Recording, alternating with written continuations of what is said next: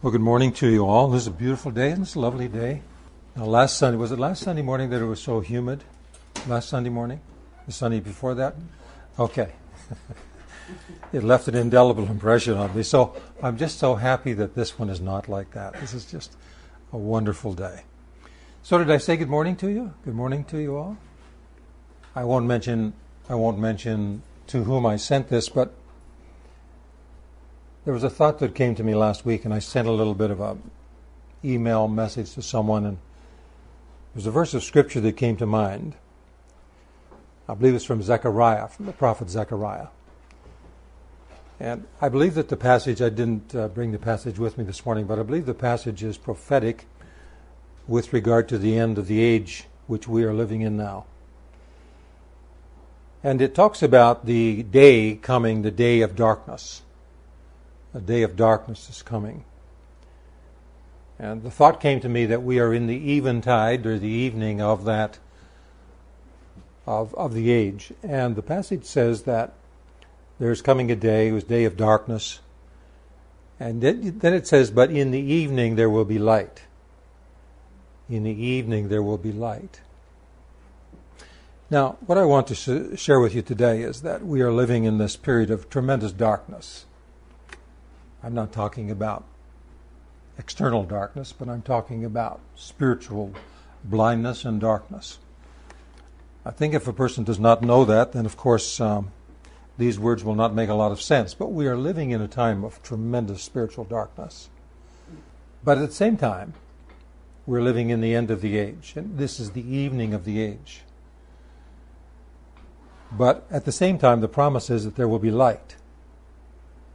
And I'm aware of that, and I think many are aware of the fact that there is a tremendous light that is capable of permitting us to see, even though we're entering into a period of darkness, we're also in a period of time where there is light that enables us to see things that we have not seen before. And if we've seen them before, we can see them more clearly now than perhaps we've ever seen them before. So there's kind of a dichotomy going on, kind of a contradiction.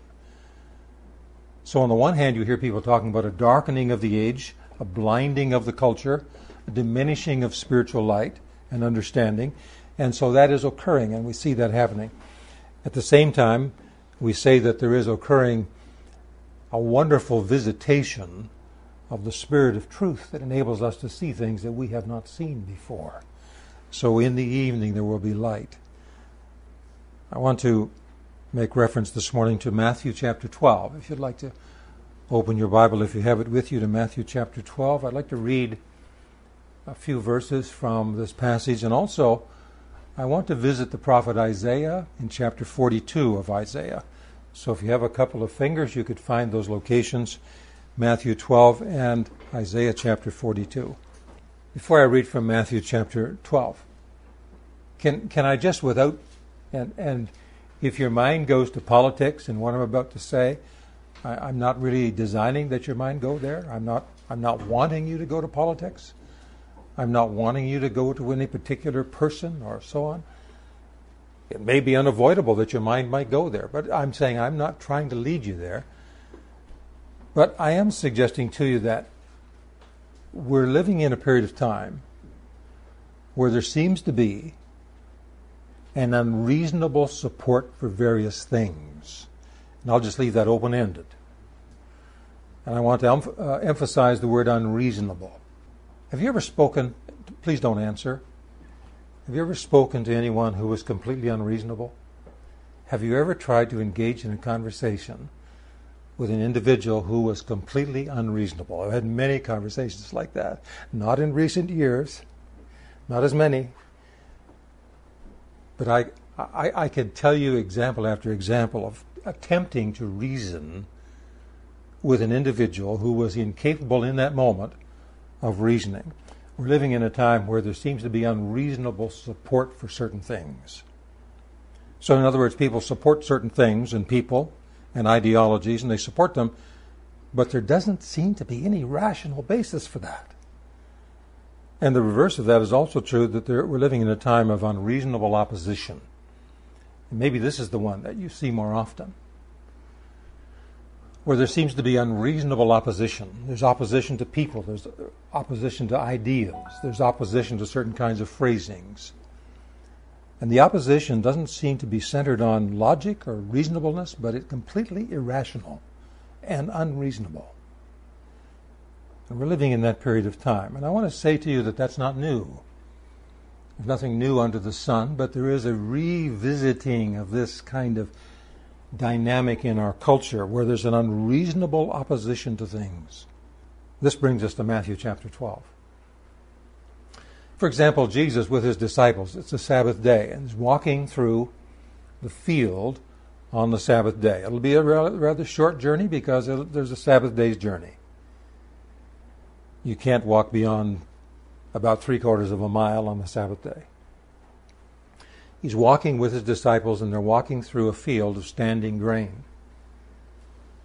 And the pathway winds its way through the fields, and the grain is standing in head, about to be harvested. I think it's a barley harvest. And his disciples are hungry. Matthew writes this in his gospel. By the way, Matthew was a tax collector. Jesus called him while he was engaged in his vocation of collecting taxes, a despised job. And this is Matthew's account. And so his disciples were hungry, and they began to take little heads, from the standing, and they took little heads off, which was permissible to do because they were hungry, and they began to eat this as they walked. And the Pharisees who were watching, and the Pharisees are opposed to Jesus, and they're trying to find anything they can to find fault in him. Doesn't matter what it is. It's an unreasonable opposition. Unreasonable. Completely irrational and unreasonable. Now, there's a relationship between the time in a culture when there's a manifestation of this unreasonableness, irrational thinking, conclusions that make no sense. There's a relationship between a culture that is dominated by this kind of unreasonableness and a manifestation of demonic influence. There's a link between the two. I'm going to say to you this morning that I believe that there is a manifestation of demonic influence in the culture that we are living in. And as we see the age continuing to decline into the twilight of the age, we will see more and more manifestation of this. The manifestation may be somewhat more sophisticated than it was in the time that we're about to read, but it will become more and more pronounced as we proceed. So this is an unreasonable opposition against Jesus. And so the disciples began to take the little heads of grain and eat them, and Pharisees came and they began to accuse them of violating the Sabbath day. They're violating the Sabbath day by working. They're harvesting. They're working on the Sabbath day. Can you imagine the unreasonableness of all of this? So this event now precedes the passage that I'm about to read, but they're following Jesus in his ministry and trying to find anything they can to discredit, to oppose him at every turn. They actually have a conversation with him, and they begin to accuse him, well, we'll read this in just a few moments, of being in league with Satan. There's no end to their opposition. Matthew 12 and 15, it says, Jesus, now being aware of the fact that the Pharisees are trying to destroy him and seeking grounds upon which they can actually destroy him, it says, being aware of this, Jesus went away from there, and many people joined and accompanied him, and he cured all of them. And then he said this to them, and this is astounding. He said, and he strictly charged them, and he sharply warned them not to make him publicly known. So what we're talking about is people who were oppressed with various kinds of illnesses, and diseases and sicknesses of all different kinds. And Jesus, of course, healed them and restored them to health and wellness from all of these things, and these people sought him out in the wilderness places, and he healed them all. But then he said to them, as he healed them and restored them to wellness, and they're so excited. And you know, when you become so excited about something, you can't wait to share that with someone else. You want to make it known. You want to shout it from the rooftops. And he said, no, don't make this known. He said, don't make this publicly known. Have you ever marveled at that and wondered at that? Why? He said, and there's all kinds of ideas about why Jesus would say this to his disciple, or to those people whom he healed. You know, we're going to read, as we proceed through this morning, we're going to come to a passage of Scripture that talks about an unpardonable, unforgivable transgression. There are certain things that can be forgiven, of course, and aren't we thankful? But there are other things that may not be forgiven in this world or in the world to come. These are very sobering words. These are not my words, but these are the words of Jesus. And so he told them not to make this publicly known. And then Matthew tells us that this was in fulfillment of what was spoken by the prophet Isaiah. And so what I would like to do with you this morning is I'd like to go back now to the writings of Isaiah, chapter 42 and verse 1. I want to read these. Now Matthew will quote these very words from Isaiah. Let's put this in a little bit of a time reference. So you say, how long before Matthew wrote his gospel did Isaiah write these words? How long was it? Well, it was more than 700 years. More than 700 years. So, to bring that into our own time frame, if we would go back more than 700 years, was there any document that was written around 700 plus years before this time now, today, that we could think of? Yeah. Let me just mention one. Magna Carta. You all know about the Magna Carta, right? The Magna Carta, about 1215. King John was the king of England, and he was very oppressive. And back then it was Rex Lex. You remember? Rex Lex. The king is law, right? The king is law. So King John felt he could do whatever he wanted, and the barons began to revolt against his rule. They came to a compromise signed by King John, and this had to do with rights and privileges of the peoples. And it was a very important document, an agreement. And this was known as the Magna Carta. Well, that's about 700 plus years ago. And you know how long ago that is. And there are still some original documents, of course, in very secure places in the world today. But that's the amount of time before Matthew wrote his gospel that Isaiah wrote these words. And this is what Isaiah wrote. And by the way, who is Isaiah? Does anybody ever struggle with believing? Do you know anyone that ever struggles with believing? Believing the Scriptures? Believing that the Scriptures are inspired Word of God? Believing that this Bible is the Word of God, authoritative Word of God? Well, let me say this to you. How can something be written more than 700 years before an event that perfectly describes that event? How can that happen? And let's say that this happened hundreds and hundreds of times, not just once, but let's say that it happens hundreds of times. We can actually read them. We don't have to imagine this. We can actually read them. We could read this morning passages of Scripture that were written more than 1,000 years before the time of Jesus that perfectly describe him and his ministry. Isaiah was a very unique prophet. Isaiah prophesied. He was one of the messianic prophets. He prophesied largely with regard to the Messiah and the coming of Messiah. Both comings, first coming and second coming. Isaiah just didn't decide one day that he was going to write a book. Isaiah is worshiping God, the God of Abraham, Isaac, and Jacob. And as Isaiah worships the only true God, the Spirit of God comes upon Isaiah more than 700 years before Matthew and permits him, influences him to write, and actually influences him so profoundly to write that he writes the Word of God, so much so that he can write it in the first person as if God himself is speaking these words. You know, with all due respect to skeptics, agnostics, atheists. If there's any respect due to them, some of them I think are perhaps honest to a degree, but they need to open their eyes. There is some light yet in the closing of this age. And if they would open their eyes towards that light, they would begin to see. Let me read what Isaiah wrote. This is actually not just, remember now, this is not Isaiah's words. These are God's words through Isaiah. And God the Father says, "Behold, my servant," more than 750 years before Jesus was born. "Behold, my servant whom I uphold."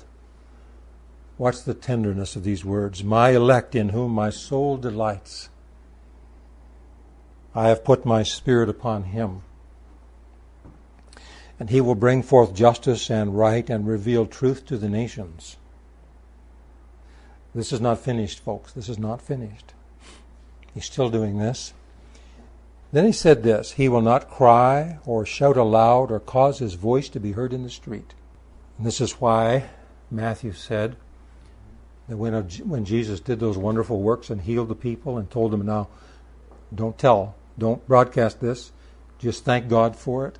Go home and rejoice in the health that you have. But don't broadcast it about. Don't make a big noise about it." It says he will not cry or shout aloud or cause his voice to be heard in the street. He wasn't a political rally.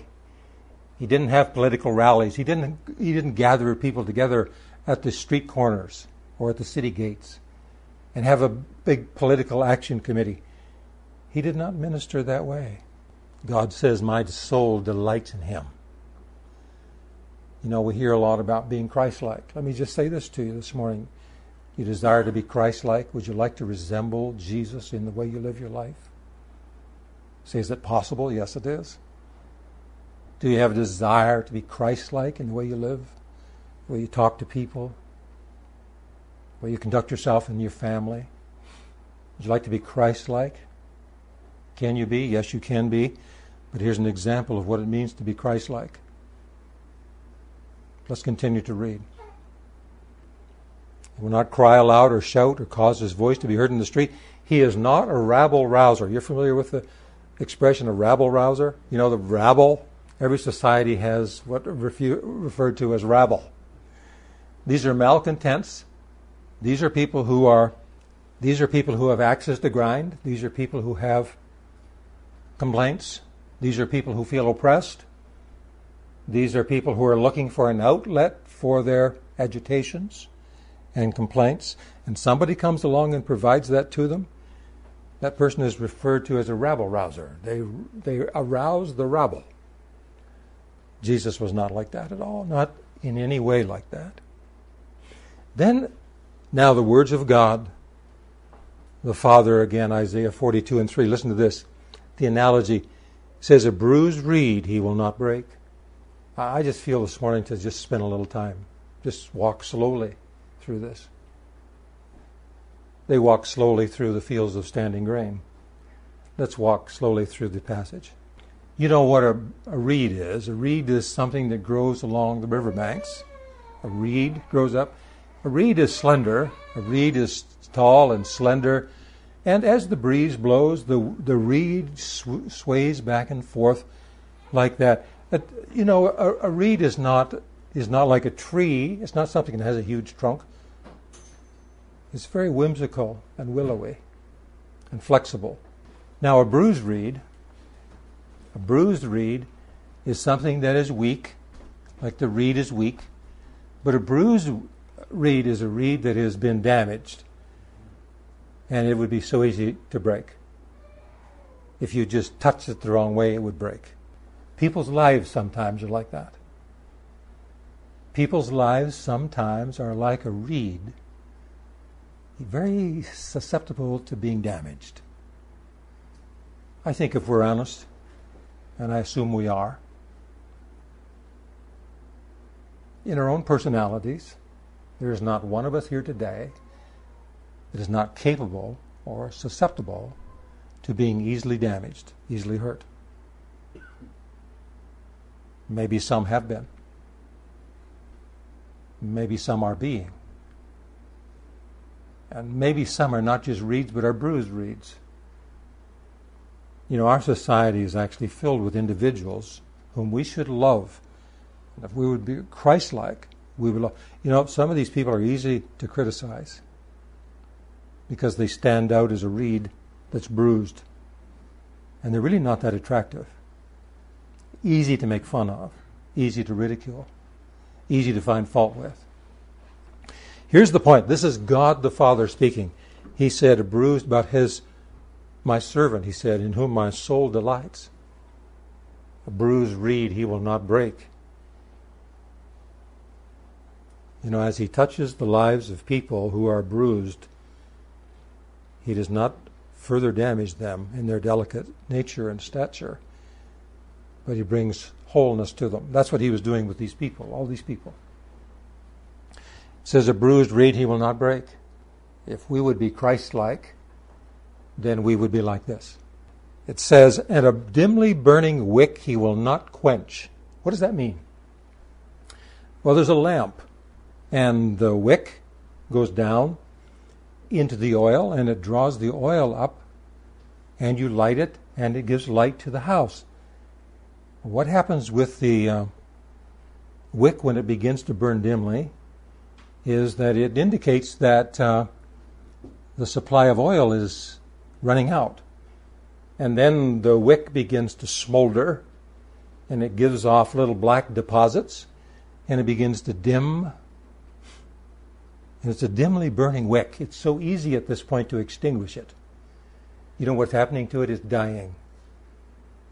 It's dying because it has the life support is running low, and it's in the process, the flame is in the process of dying. And it's just burning. It is just a little bit of life left. And the analogy of God the Father with regards to his beloved Son is that a dimly burning wick he will not extinguish. The gentleness, the love. I'm just impressed this morning, and I'm impressed to say this if I said nothing more than this. The love of God is manifested in his only begotten Son. It's so marvelous and wonderful. And if we would be Christ-like in this world, we would be like this. Then it says he will bring forth justice in truth. It doesn't say just that he will bring forth justice, because everybody might have a different idea of what justice is. See, what is just for person A is not just for person B, and this is what we are in this society. But it says he will bring forth justice in truth. He will not fail or become weak or be crushed and discouraged until he has... Now listen to these words. He will not fail or become weak or be crushed and discouraged until he has established justice in the earth. Do you mean that God the Father is speaking through Isaiah the prophet and saying that the ministry of Jesus Christ will eventually lead to the establishment of justice in the earth? The answer is absolutely yes. Yes. Think about it with me. Justice in the earth. It says, and the islands and the coastal regions shall wait hopefully for him and expect his direction and his law. So this is both past and future. And so returning to Matthew chapter 12 and verse 22 now, Jesus comes into the synagogue. This is the same day, the same Sabbath day.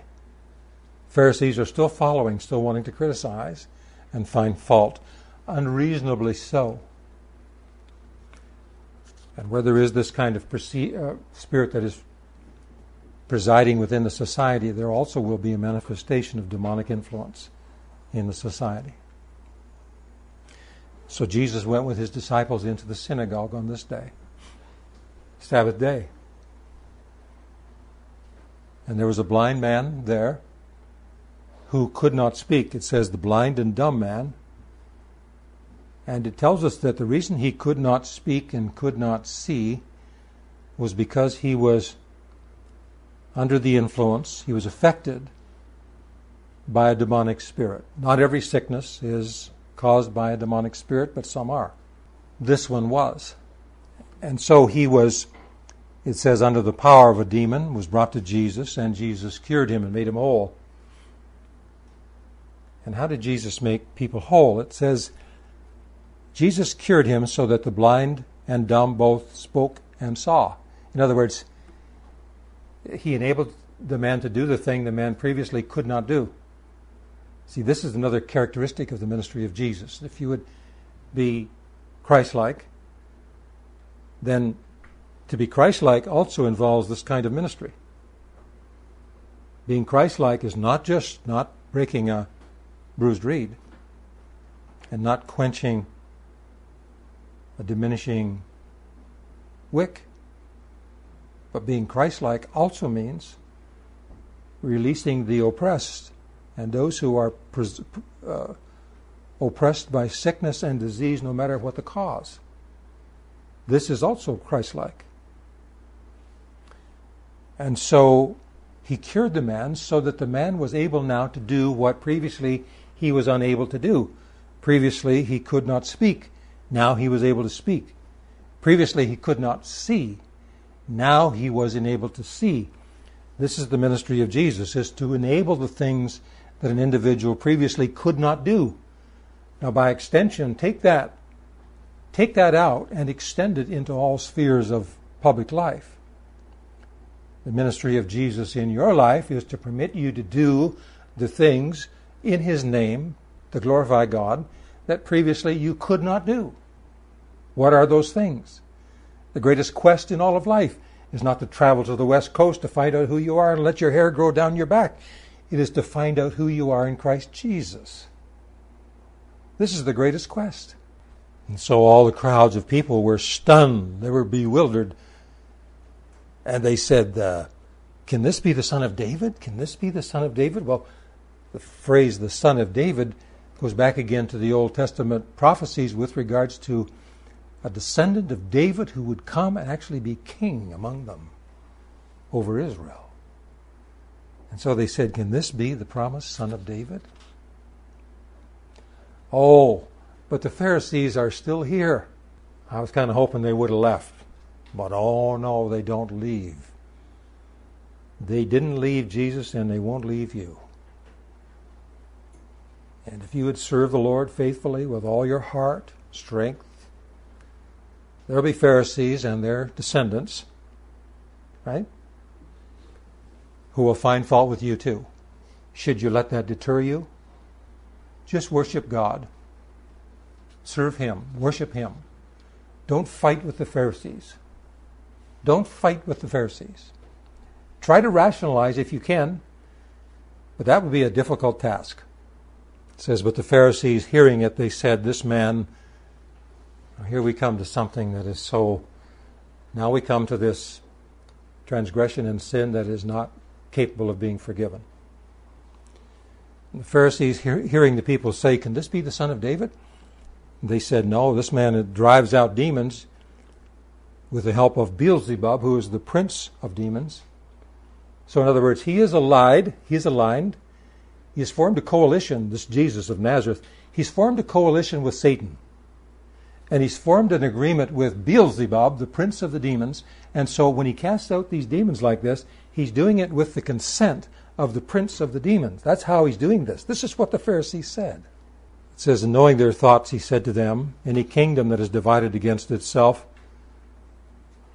I want to ask all of us to take very close instruction from these words.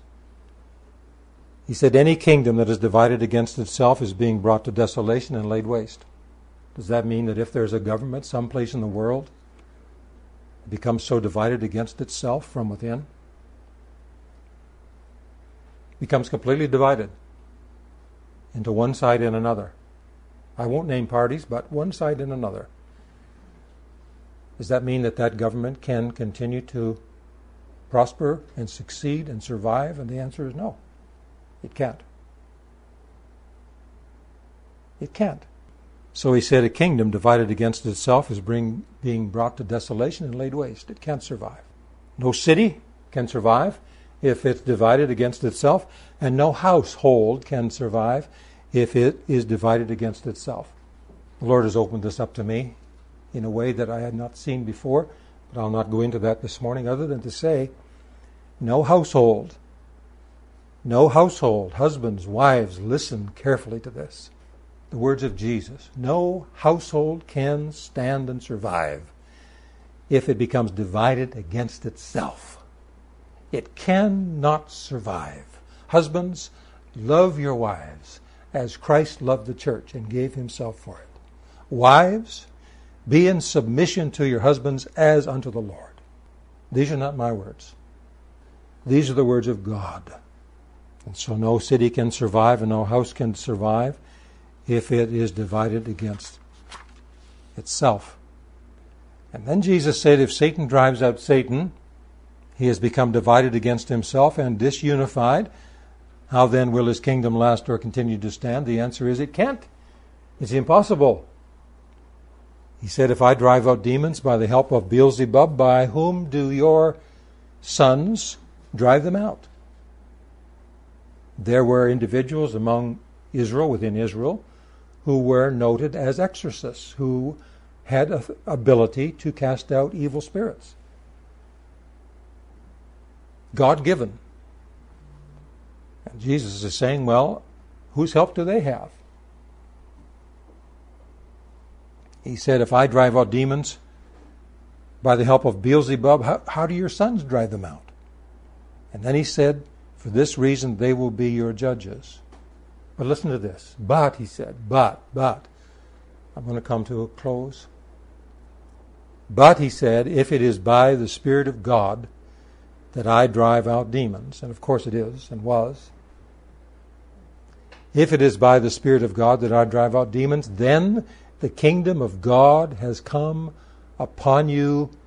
And the Amplified Bible says, before you expected it.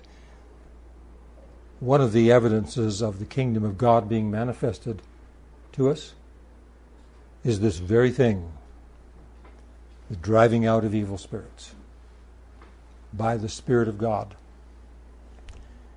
He said, if it is by the Spirit of God that I drive out demons, then the kingdom of God has come upon you. Then he said, and I'm going to him down to the latter portion of Matthew 12, he said, therefore I tell you, I'm going to close with these words. Therefore I tell you, every sin and blasphemy, every evil, abusive, injurious speaking or indignity against sacred things can be forgiven man, but blasphemy against the Holy Spirit. What is blasphemy against the Holy Spirit? It is attributing the work of the Holy Spirit to evil. It is attributing the ministry of Jesus and the works of God the Father. It's attributing them to evil rather than the Holy Spirit. So it's taking the fruit, the works of the Holy Spirit, and saying this is accomplished by a demonic realm. You know, I must say this before we close. It's become rather fashionable for, even in our Christian culture, for individuals to find fault with other believers, to find fault to the extent where Christians accuse other Christians of performing signs and wonders under the influence of evil spirits. Now, I want to say, be very careful. Be very careful and cautious whenever we come to this place. There is such a thing as evil spirits masquerading as spirits of light. These should be identified, and clearly identified. But we have to be very careful that we do not try to diminish the influence of a believer any place by suggesting that the ability that they have is a result of satanic influence. This has happened, I believe, and it has happened very inappropriately and without cause and justification. And I must say, this is very, very dangerous territory. And so again, he said, whoever speaks a word against the Son of Man will be forgiven, but whoever speaks against the Spirit, the Holy One, will not be forgiven either in this world and age or in the world and age to come. And what Jesus essentially was saying to the people is that, he said with regards to himself, you could call me, he said. And this is a little tricky here, but let me close with this. He's basically saying you can refer to me in the most unflattering ways and you can be forgiven. But if you say that the works that I do, who are accomplished by the Holy Spirit ministering through me, if you say that these works of the Holy Spirit are accomplished by evil spirits, then that is the unpardonable. That's the unforgivable. Not only in this world, but in the world that is to come. Well, it's a somber note to close on, but I'm going to close on the somber note. But I want to just mention, before Ruth comes again, we're in a very dark time as we approach the end of this age. But the promise is that there will be light. Look for it, let it find you, and be instructed in the presence of that light.